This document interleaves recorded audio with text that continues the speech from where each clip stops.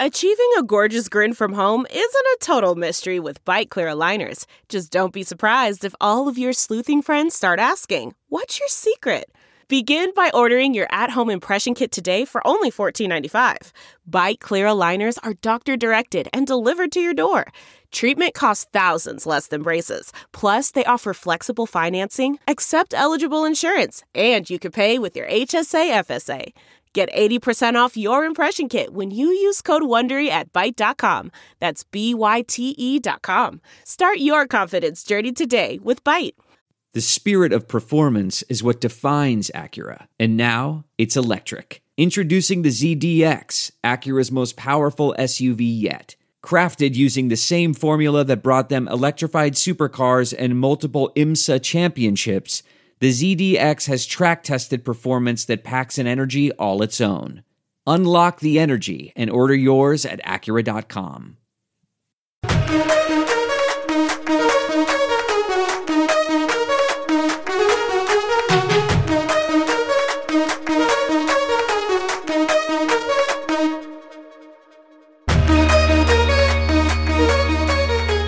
Hello and welcome to the China Sports Insider podcast on the Sinica Network. I am Haig Balian, and in the studio is the China Sports Insider, Mark Dreyer. Today we talk to a man who is a legend in both the NBA and the Chinese Basketball Association, Stephon Marbury. But first, the IOC releases its latest and final playbook. We'll look at what's new. Before that, they wanted it. They fought for it. But as COVID and misinformation spreads like wildfire through professional leagues around the world, will NHL players come to the Olympics? It's on a knife's edge. Mark, hi. Hello. I'm really excited about today's show because honestly, I think we have a chance to change the narrative here. There's so much, frankly, bullshit floating around the world of the NHL right now about COVID restrictions in China. So we're going to go over briefly and explain what actually happens for the players. They're all talking about this mythical 5-week quarantine, which doesn't exist anywhere. Yeah. So 3 to 5 weeks, 3 to 5 weeks. This is a number that we've been reading about and hearing a lot over the last, 24 hours, 48 hours. All the players are like saying, oh yeah, I'm not sure if I can do another 5 weeks in a Chinese hospital in addition to the Olympics. So yes, last night you sent me an article about Alex Pietrangelo. So he's one of the three already on the Canadian team. They had to name so he's top player. Yeah. And McDavid, Crosby, and him. That's right. And overnight, we're recording this on Wednesday. There was a headline that Connor McDavid, who's probably the best player in the world right now, he said he finds the entire situation unsettling. I also find this unsettling. Well, if I was hearing that stuff, I would too. Yeah. Okay, so the playbook version 2 has just come out this week, and why don't you pull up exactly what it says, the relevant area, right, whether you test positive and what happens if you get COVID. And again, if you get COVID. Yeah, so I've pulled this up right now. It's from the playbook. It says being discharged from isolation. At a hospital, you will be discharged when your body temperature returns to normal for 3 consecutive days, respiratory symptoms improve significantly, lung imaging shows significant improvements, you have 2 consecutive negative COVID-19 PCR test results, with a sample interval of at least 24 hours, and you display no other COVID-19 symptoms. Nothing that says 3 to 5 weeks. So basically, it sounds like a lot of stuff there, but essentially, if you recover and you have 2 negative tests, then you can be back into the bubble. And in fact, I believe it says elsewhere in the playbook, you can go and compete again. They're not going to kick you out. They're not going to send you home. You can compete with your teammates in the case of hockey players. Now, if you're an NHL player, obviously your frame of reference for this is the NHL COVID protocols. Now, you often hear when people, go into COVID protocols in the NHL, they're going to be monitored for at least 10 days. Now, that's because, that's what the rule is in the NHL. It doesn't say anything about negative tests. It just says you have to recover and be free of symptoms. Now, you have to get that signed off by a doctor.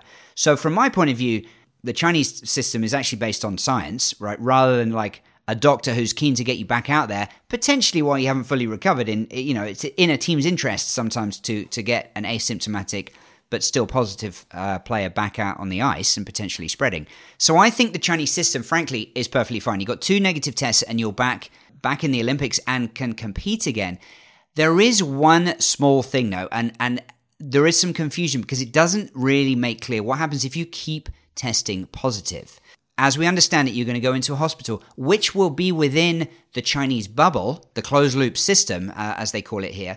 So you're not going to have to do the Chinese quarantine of 21 days. That's more misinformation that people are talking about. But if you keep testing positive, and if you're still sick, then you're going to be kept in isolation. Potentially in an absolutely nightmare worst-case scenario for longer than 5 weeks. Again, the 5 weeks seems to be a made-up number. On the other side, like what is China supposed to do if they have symptomatic people who are testing positive? Like, you can't put them back on a charter flight back home with a plane full of COVID-free people. So surely if you're experiencing symptoms, you should be kept in isolation. And that would be the same in North America and elsewhere. So this scare factor that is floating around, and I think let's move on to the next point, Haig. Well, yeah. So where? I mean, the question is, where did this number come from? Because you sent me I asked you the same question last night, and you said, well, you were listening to the 32 Thoughts podcast on Sportsnet, and that's where you heard it. Now, I was curious. I did a little bit of searching, and I'm not sure. This isn't necessarily like a definitive search by any means, but from 5 days ago, on December 10, there was this one article again. Well, this is on CBC, and NHL Commissioner Gary Bettman, who very reluctantly has sort of allowed NHL players to compete in the Olympics. He said, I actually find it difficult to believe that a player would want to go, understanding he was risking being in China for an extra 3 weeks. Yeah. Again, where is that number coming from? Yeah, it's lies. It's not true. You don't have to leave the bubble and do the 3 weeks of quarantine, even if you have to go into a Chinese hospital.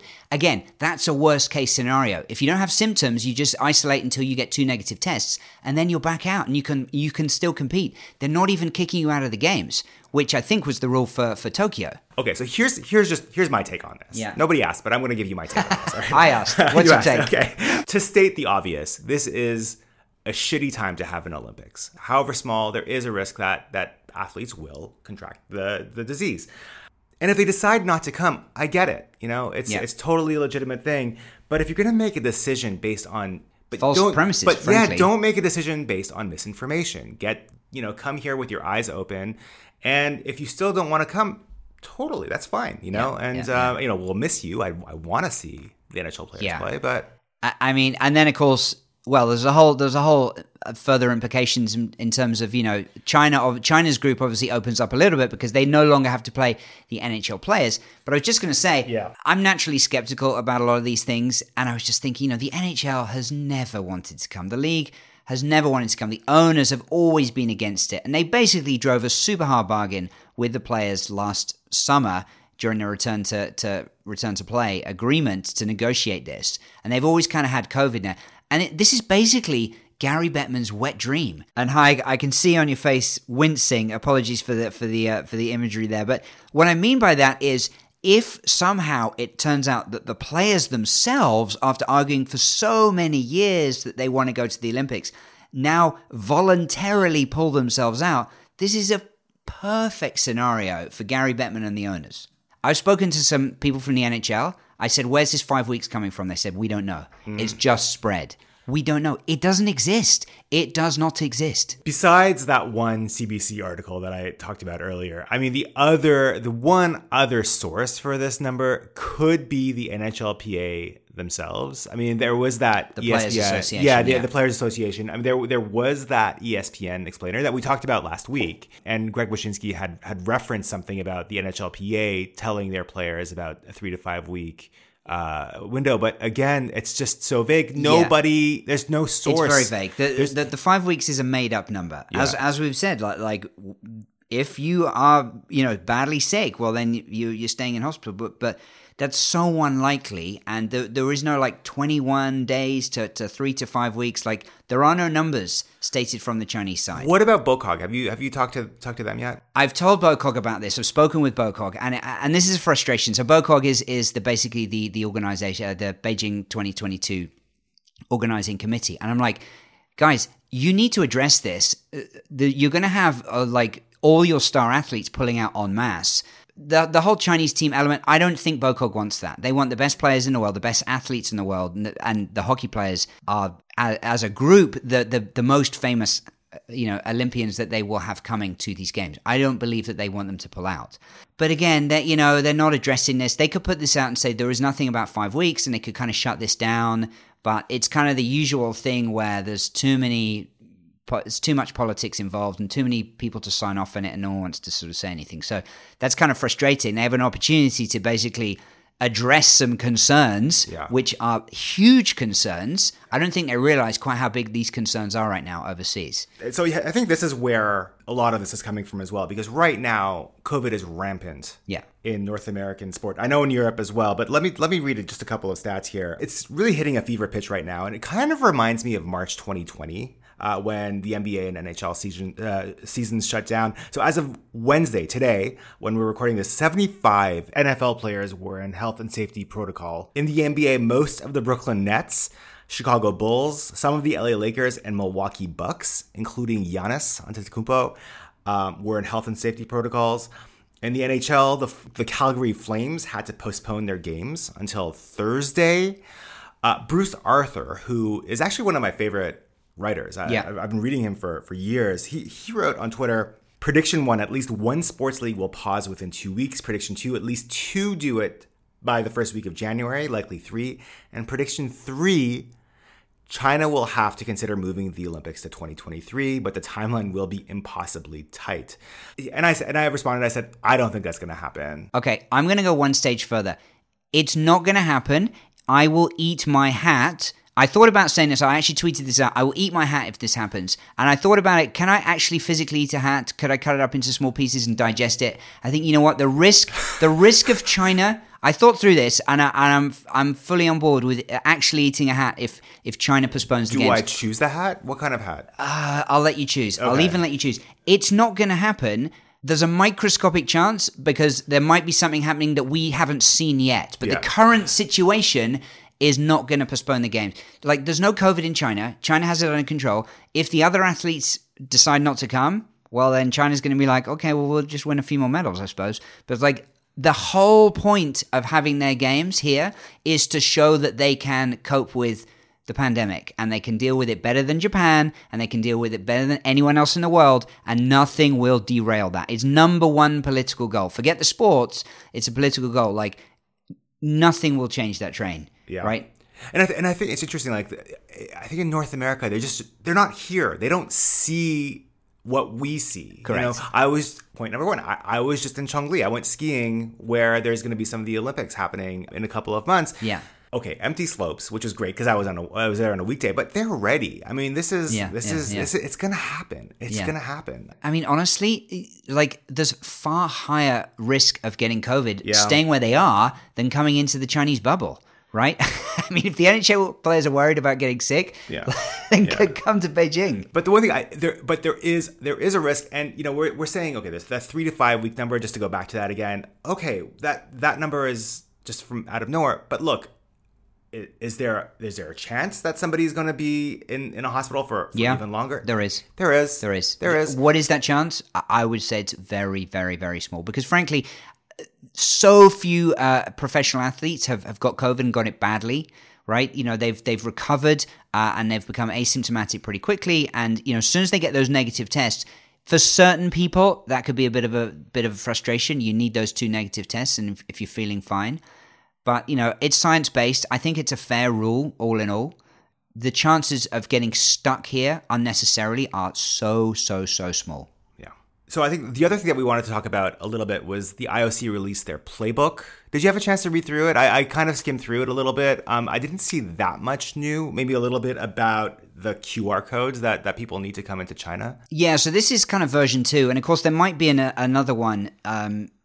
This is a constant, it's sort of like a fluid document. So this is constantly being updated. And I would hope that they would update it based on some of the things we've just been talking about in terms of what happens if you do test positive and so on. Because again, that is kind of what people are looking for. There's different playbooks for the athletes and then for the broadcasters and for all the different participants in the game. But nothing really new that wasn't in there from version 1. And of course, that in itself was based on the Tokyo playbooks. So we're not looking for kind of groundbreaking stuff here. There were a couple of things that still weren't in the playbook. I Yeah. mean, it's almost the end of December now. Well, it's the middle of December now, and still nothing about spectators, or at least no new information about spectators, and nothing new about where to get tickets necessarily. So What I'm kind of hearing from various places is that potentially tickets might be released after about January 3rd or 4th, and that is when the bubble, the closed loop system, goes into operation. Right. And so we'll know a little bit more after that point. The venues are basically set up to deal with spectators. There are separate entrances for spectators as there are for the athletes at the hockey venues and so on. I've seen the pictures of all these venues set up. And so, they're ready to go. Yes, there's going to be reduced capacity. We've kind of heard some stuff that hockey might be 6,000 instead of 18,000, which is only 1/3. The curling venue, there was an article from Chinese state media saying it was only going to be 20%. So unfortunately, there aren't going to be too many tickets. And of course, no overseas spectators. But for those of us who are here in China, we don't know whether we're going to be able to get in or just what the demand will be like, given that there'll be not too many tickets. But I'm pretty confident there will be spectators, just a smaller number. Stephane Marbury, head coach of the Beijing Royal Fighters, 3-time Chinese Basketball Association champion, 2-time NBA All-Star, and philanthropist, is here. Stephane, thanks for coming by. Let's talk about the bubble a little bit. We've heard a lot about the NBA bubble and how for players it was really hard being away from your family and friends.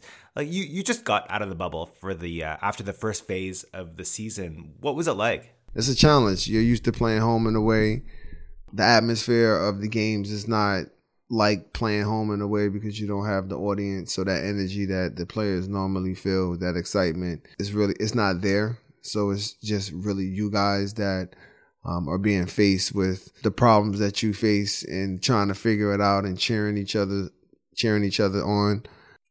For the most part, we've adjusted to it. This is our second 2.5 years we've been doing it. So, the living process is not ideal, but it's something that you deal with because you still get the opportunity to play. So, being that you still get the opportunity to play, I think guys are gracious for that. It's a challenge. It's not easy. It's definitely something that takes some time and getting used to. But at the same time, it's like anything. As you continue to do it over and over, you get used to it. Like as a coach, he talked about, it's harder because there aren't spectators, there aren't fans in the arenas. Like, is there a lack of intensity from the players? Like, what do you do as a coach to kind of motivate them, keep them focused? I mean, you basically just focus on trying to win the game, and eventually the guys tune that part out. Right, I think right. also Get used to it. They get used to it, but I think for the most part they understand what is needed to win the game, and they know that they have to have that intensity in order to play to win the game. So I don't really look at them and say, "Oh, I gotta do something to get them to play." You're still playing professional basketball. And you're playing under these circumstances, so there's nothing you can do about it but do your job and get on the court and play the way how you're supposed to play. And just talk a little bit about how the season's going for you, like in terms of your expectations ahead of time and how things have turned out and what your hopes are for the rest of the season. Well, we want to make it to the playoffs. That's the goal. The goal is to make it to the playoffs. I'm pleased, but I'm not happy with how we finished. We could have done better. There were some games that we could have won that we lost. It's definitely been a challenge for us because, we got our foreign player late, so he wasn't used to playing, but we were fortunate enough to be able to get a foreign player at the same time. Yeah. So, we were fortunate from that aspect. And at the same time, from us being able to play the way how I want them to play, we still aren't there. Defensively and offensively. But at the same time, they've been focusing on trying to not only get better, but to make sure that they all can get on the same page. We have some guys that really haven't meshed that well together as far as the chemistry. At the same time, we're in the middle of the pack right now. We're not too bad and we're not that good. So it's still within room to shot. improve. Yeah.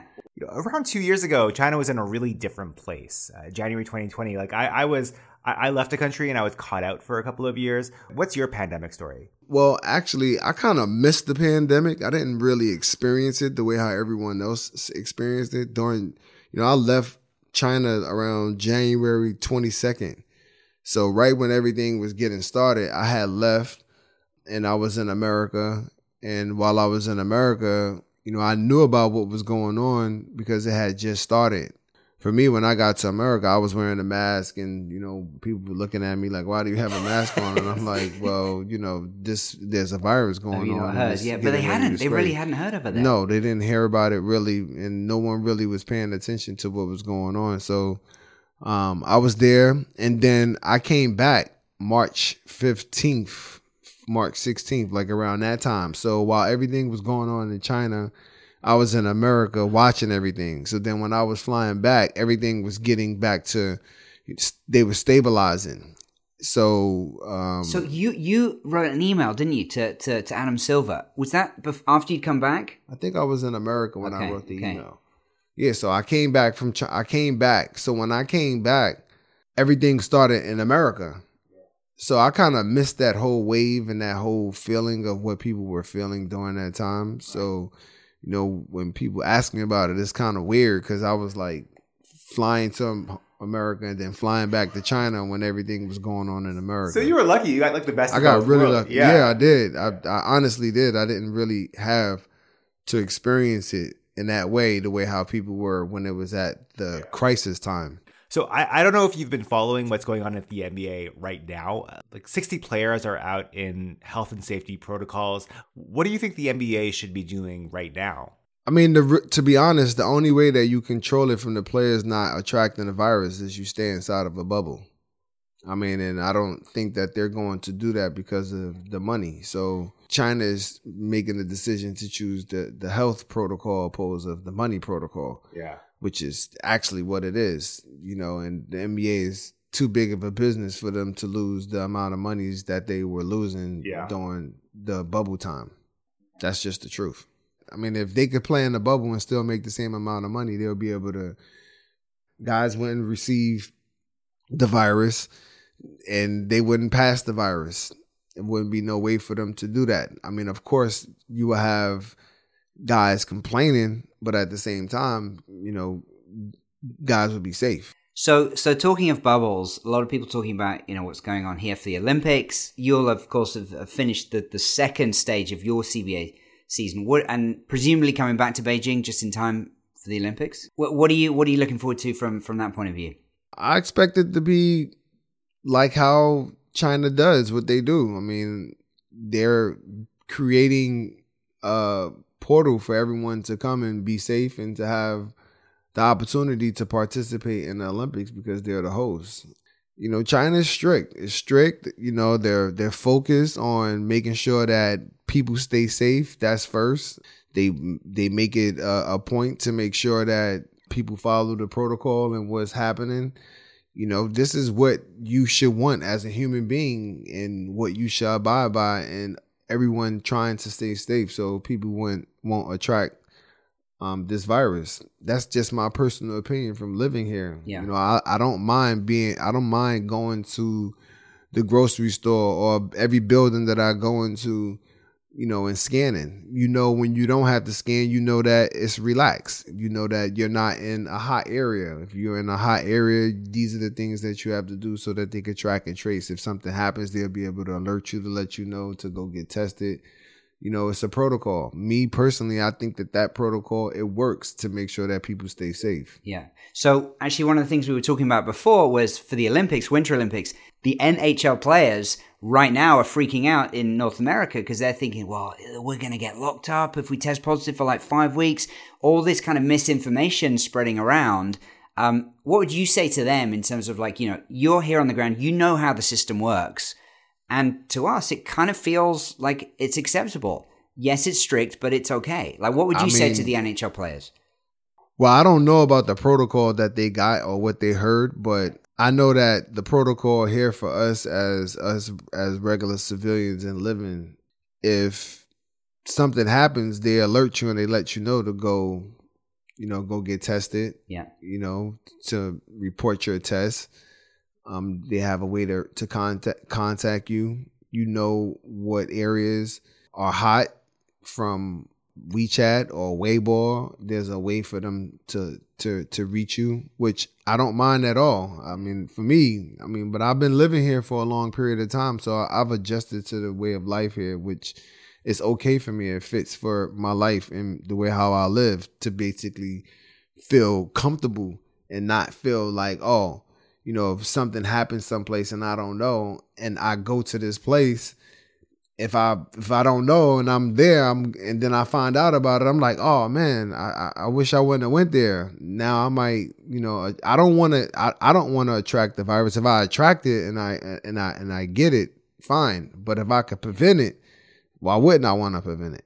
One of the other things I wanted to ask you, this is a sports podcast. We want to talk about sports. We don't want to get political. But, you know, things like the Olympics, people do try to connect and bring in all these other issues. And a lot of the athletes, whether they're from the Olympics or from, you know, your position, like they kind of get asked, sort of put on the spot, there's US-China frictions, right? And you kind of get asked, I'm sure, about this and that. And people come over the Olympics and asked about, again, more controversial subjects. What's your view just in general? Like, do you think it's unfair that the athletes are kind of asked to address these things that, frankly, they're not supposed to be experts on, and they're kind of like stuck in a hard place? Like, what's your view on that? You always have a choice. You don't have to answer. You could just say, I'm not engaging in that because that's not my lane. I'm focusing more on what I do every day in my life, and I practice to play hockey. So I'm going to focus on that. You know, I'm focusing on helping my team win a medal. You don't necessarily have to view an opinion about something you may not have enough information about. So, you know, I don't look at it like that. I look at it like you always got a choice to answer what you want to answer. Yeah. Like, speaking about the Olympics, are you excited about any of the events? I mean, I'm excited that, you know, it's here. It's like you can still feel the energy of it, even though you can't really go and see it, but just the hype of the Olympics being someplace where you are and where you live normally, you know, it's like when it's in America and you're like, oh man, the Olympics are in Atlanta, you know, it's like that whole feeling of the country gravitating towards that. Yeah. So, I mean, I think it's a little bit different because people won't get the opportunity to experience it, but still, they're still going to participate. I was actually here for 2008, and it was, you know, it was obviously more an outdoor event because it's summer for one thing, but it was a different feel. You know, it was more of a kind of a party. Yeah, the energy was different. Yeah.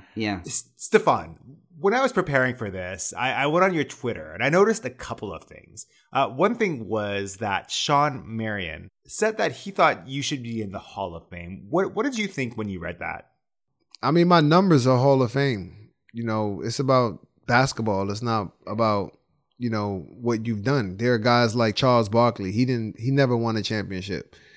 Reggie Miller, he never won a championship. Patrick Ewing never won a championship. John Stockton never won a championship. So, I mean, at the end of the day, it really doesn't matter how many rings you won. It's really about your body of work of what you've done on the basketball court. So my numbers are historically in the top 5, top 2. Now, one of the things you've talked about, you know, your body of work, obviously, you know, 2-time All-Star in the NBA, 3-time champ over here in China.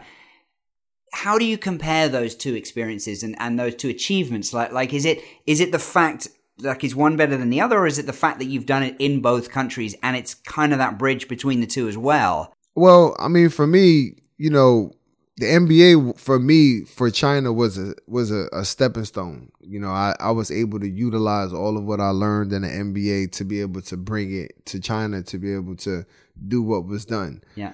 What I've done playing basketball, I mean, putting a basketball inside of the hoop, you know, it's over 23,000 points. You know, I don't know how many assists when you add it all together. So, I mean, there's a lot that was done as far as playing the sport and the impact globally and what was done and giving guys a gateway into being able to say, I want to go to China to play basketball. Like, people weren't really speaking and talking about the CBA, you know, back in 2009. Yeah. But it's a real topic and a real conversation, and people coming here, you know, people spoke about the CBA when Yao went from the CBA to the NBA. Nobody was talking about the CBA, back then. Yeah. The second thing I noticed on your Twitter, there was this thing you had with Stephen A. Smith. So people who don't know, Stephen A. Smith is this really famous commentator. He's on ESPN. And he said something about Kyrie Irving. You defended Kyrie, and then Stephen A. responded to you. What happened there? I mean, basically, he was speaking about Kyrie Irving as a human being and as a person, when it wasn't about him as a person. He mixed basketball and him being a human and what he's done because he didn't want to get vaccinated. I'm vaccinated, so I wasn't speaking from a person that was anti-vaccine, whereas I was more so looking at Kyrie's point of view as in him saying, well, there's not enough information for me to actually do what it is that they're saying that I have to do in order to be able to continue to play basketball. So I believe that he deserves that right to be able to follow the same protocol that they were following when they were in the bubble. What's the difference? Why can't, because states made mandates. So if you play in New Jersey, which is 9 minutes through the tunnel. Yeah. If you go to New Jersey, then you don't have to get vaccinated and you can play in the game. Or if you play 4 hours away for Washington, D.C., you don't have to get vaccinated. So now there's an imbalance. So for him to go on this rant, which he always does about different players and him not, about all of what he said, I felt like that wasn't the right thing to do and the way how he was going about it and talking about him. So that's why I came to Kyrie's defense, because, I mean, if you know the kid, he's a kind human being who is in a continuous and trying to help humans on Earth. So, people that are doing those type of things, and them being attacked by guys like Stephen A. Smith, who you constantly see change up and flip flop on TV for TV. I think, for me, that wasn't appropriate. Did Kyrie reach out to you? Did you talk to him about it? I don't have to speak to him. I know him. Right, so, right. I mean, it's we speak in the same language. There are a lot of former NBA players, a lot of Americans here. Who have you been closest to over the years? I'm not really close with anyone. I'm cool with everybody. The guy like Pooh Jeter, he was one of the guys that I spoke to a lot because he really was trying to immerse into the culture. When he played for Shandong, he was trying to take them, to winning championships. And what did he have to do? And I would just tell him the things that I did, but also giving him insight on the culture, like eating with your teammates, the simplest thing, which is the hardest thing. Some guys who come here, they're not used to eating Chinese food. When they eat Chinese food, they don't know Chinese food is good. It's just you got to try, you got to taste, you got to go slow, because it's definitely a different taste. But to me, it's delicious. It's good. For me, interacting with all of the guys who come here when they have questions or when they ask me certain things, it's free to speak. The guys that have played for me, we communicate, we talk, tell them about China, give them understanding about what happened and how you win in China. And it's a challenge for a lot of guys. It's not the same in playing in the NBA. You go from living in the Ritz-Carlton, from, living in different style of hotels. So it's different. It's a challenge. Stefan, we've spoken about this before, but when you first came to China, the way things had kind of finished for you in the States, and particularly your first year or two here, you were kind of isolated in middle of China in Shanxi, right? Mm. And it was, I think it was more difficult for you, and then you kind of came to Beijing and really sort of reinvented yourself, I think, to a certain extent. But like, well, it wasn't difficult. It was a challenge because I never experienced living in China. Yeah. I actually wanted to go back to Shanxi to play. They just made the decision to go in another direction. And then I ended up going into the south to Foshan, which kind of cool because the weather was really nice. I mean, it was one team, a team left from one province to go to another province. So I had an opportunity to help the franchise and start with the franchise to play for them. And then I got the opportunity to come to Beijing. So I got my feet wet, and then I got a chance to come to play in the big city, which, playing in Beijing is, I mean, I think everyone pretty much knows that story, winning championships, receiving all of the accolades that were getting a statue. Yeah, I mean, yeah, like these things are pretty amazing, and for anyone to be able to accomplish such a feat. So I mean, for me, I look at that opportunity from playing in Shanxi, it propelled into us, to me being able to experience all of what I've been experiencing playing in all the different teams. Like you've adapted to Chinese life so incredibly well. Like you talk about China as home, right? Do you think for the other NBA players, okay, they got to try the food, they got to kind of adjust. Like, can anyone do it, or do you need a certain mentality to be able to kind of move over here and play here? I mean, anybody could do anything if that's what they're desiring to do. I think for me, my desires was to do something different, to accept something different. I left myself completely vulnerable to love and to understand something completely different from what I was used to. So adapting and adjusting to the culture was an easy transition for me. It wasn't hard for me to do that, because that's something that I wanted to do, and I was making the change and I was doing something different. Some guys come here, they are here because they didn't get an opportunity in the NBA, or they want to try something different at that time, and then they play well and then they go back to the NBA or they go to Europe. For me, I knew once I made that decision to come here that I was more than likely going to end up playing basketball here. What's next for you? Are you going to be in China for like another 10 years? I mean, I live here, so I mean, this is my home. So I mean, for me, I've adjusted and adapted. My kids are older. I mean, my daughter just graduated college. Another daughter graduated. I'm a grandfather, so my son is in high school right now. For me, this is what it is. So I mean, I will always go back to America. America is always my home. But this is my other home, so. So you go back down to the south, like towards the end of the month, right? South, the north. Sorry, the north. Yeah. We go to the north. Okay, stay indoors. Why are they not doing this in the south? So you were in Guangzhou in the south, and now they're shooting you up. Yeah. No, we were in Juji. We was in like Hangzhou. Yeah, and now we're going to Jilin. Yeah, it's gonna be cold. Yeah. Don't go outside there. There's no going outside. All right, thanks so much, Stefan. We really appreciate this. Problem. We love talking to you. Thanks. All right. That's it for this week. Thanks again to Stefan Marbury. Hey, do us a favor. We think this show is filling a gap in China, and we really want people to discover it. So if you're listening on Apple Podcasts, it's so easy to give us 5 stars and leave a comment, or just tell someone about it. Plaster it on Twitter, on Weibo. And if you like the show, check out some of the other great shows on the Sinica Network. Head over to supchina.com/podcasts. There's shows about technology, culture, business, lots of stuff to dig into. You can find me on twitter.com/HikeBallion. Mark? Yeah, Twitter as well, Dryer China. Okay, and we'll be back next week. And yeah, as Hike said, please check out our previous shows. We've spoken recently to Steph Xiao from NFL China.